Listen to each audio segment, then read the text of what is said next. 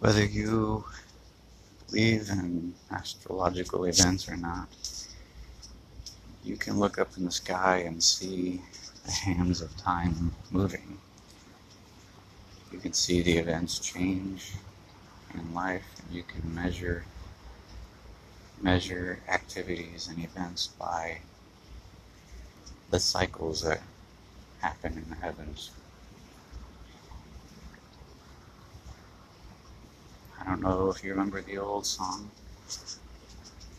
that sang, "This is the dawning of the age of Aquarius." Things are going to change. I believe that 2020 was the final expression of the last age. And this is a changing event, and the earthquakes of society have been experiencing this change happen, this shifting of energies. And we're about to enter into a new energetic age. As you probably well know, Saturn and Jupiter are about to make a conjunction here at the end of December. And they're going to get extremely closer than what they normally do. And the last 200 years are about to make their exit. And as we shift into this new age, you're going to see a lot more of an intellectual approach to everything. You might see more innovation. Things are going to shift towards possibly more a philosophical outlook.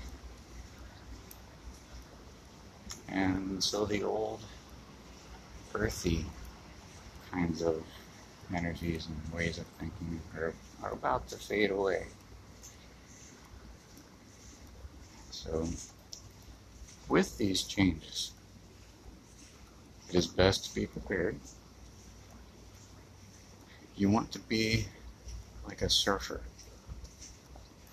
You want to ride the waves.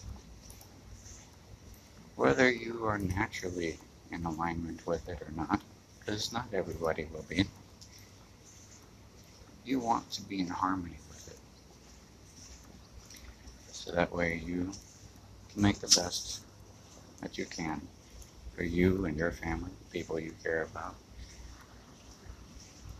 and adjust to the changes the most beneficially that you can.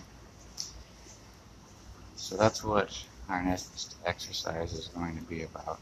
It's going to be about preparing for that, making the energetic shift, and making your entrance into this new shift, this new year, this new way of being, make it a lot smoother for you. And it'll make you more successful in your life, and in turn make everything in your environment even better. Because we all have a very large influence on the environment around us. So that's what we're going to be doing next.